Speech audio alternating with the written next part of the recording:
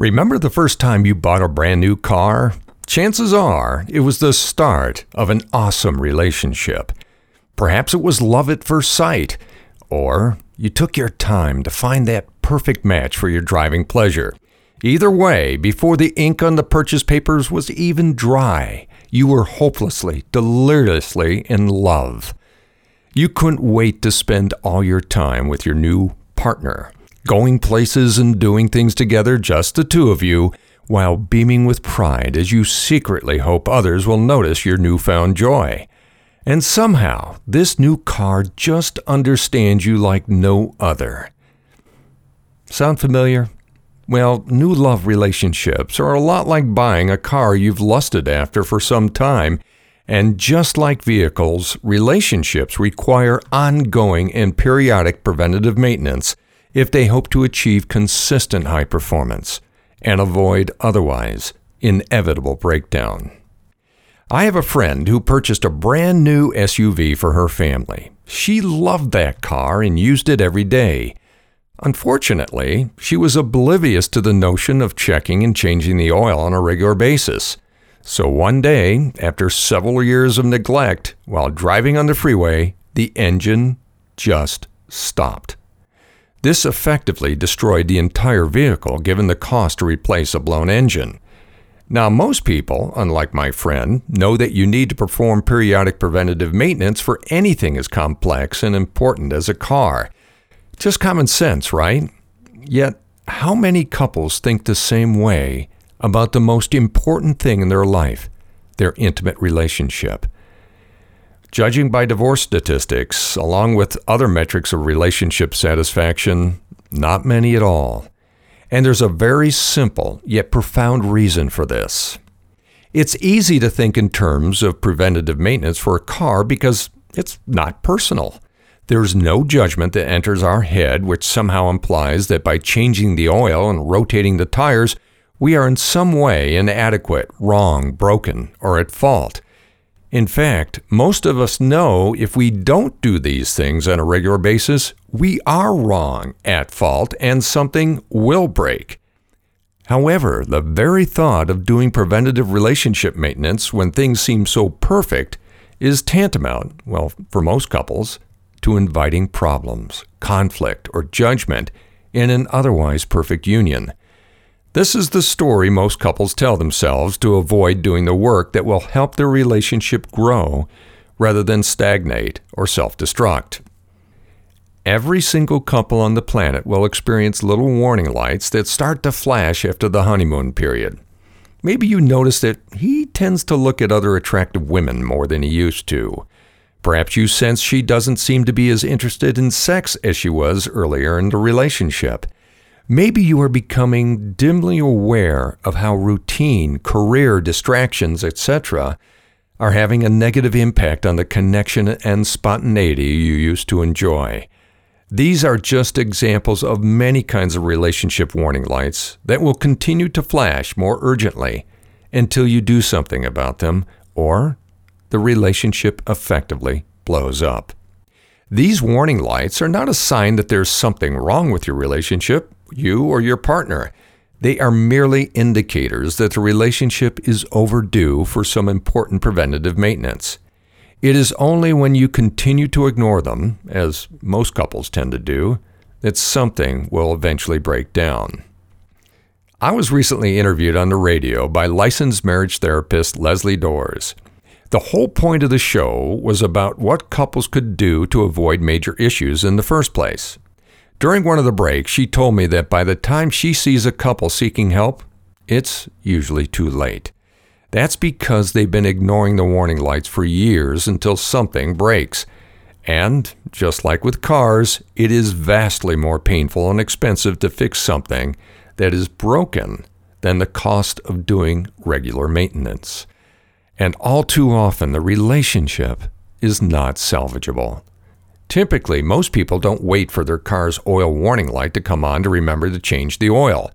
Not only are you risking future damage, your car's performance is probably already impacted. It is equally unwise to wait for your relationship warning lights to flash when you could simply do the necessary tuning and maintenance. My life partner and me have been together for years. Rarely, if ever, do we have conflict or see the flashing signs that something may need attention.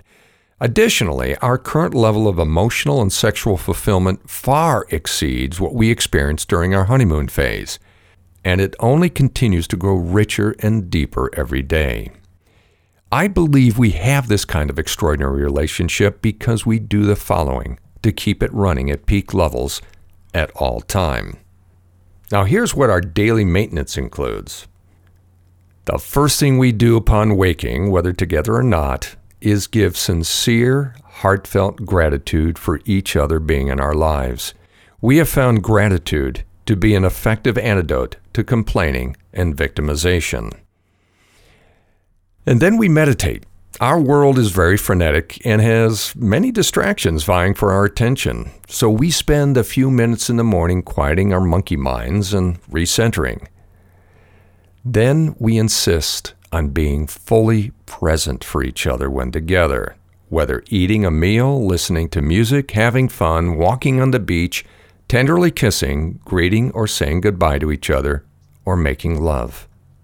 Then we insist on always showing up as our authentic selves and saying what is on our minds without pretense or fear of the other feelings being hurt. This gives us the confidence of knowing the other is not hiding or holding back anything. And then, perhaps this is one of the more important ones, we each subscribe to the very powerful context that our heart, metaphorically speaking, not our ego, represents our true essence.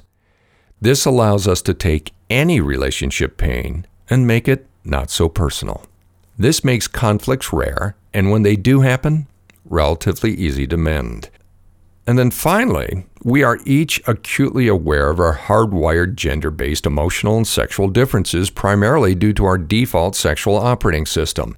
And with this knowledge, we strive to adjust our respective behaviors so that these differences no longer have the power to rob the intimacy and fulfillment from our relationship. And then for weekly maintenance, the first thing we do, of course, every week is schedule our lovemaking. My partner and I typically schedule our lovemaking on the weekends. From a practical perspective, this is necessary because we usually spend 2 to 4 hours every time we do. Contrary to being unromantic, it says we care so deeply for each other that we will always find time to express our love in this most intimate of ways.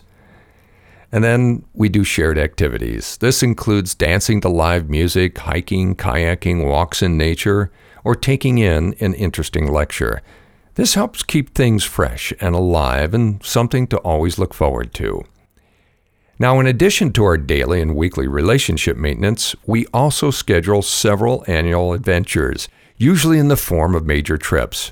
Beyond just fun, these provide unfamiliar context, which is a great way to learn and appreciate even more about each other. We have a relationship that, frankly, most couples can barely fathom as even possible. Yet, we are just normal people like you. All we did is make the deliberate and disciplined effort to do the necessary maintenance to keep our relationship running like a high-performance sports car. No one ever buys a new car with the intention that they will allow it to become a clunker out of neglect. Likewise, you have a choice when you enter into the most important relationship of your life. As the old mechanic saying goes, you can pay me now or pay me later. Ask anyone who's gone through it. You do not want to experience the pain or see the bill of a relationship that blew up when it could have been so easily avoided. Thank you for joining us for another episode of Extraordinary Intimacy with Michael J. Russell. For all speaking, media interviews, and workshop inquiries, go to michaelrusselllive.com. For private intimacy coaching, send an email to coaching@michaelrusselllive.com.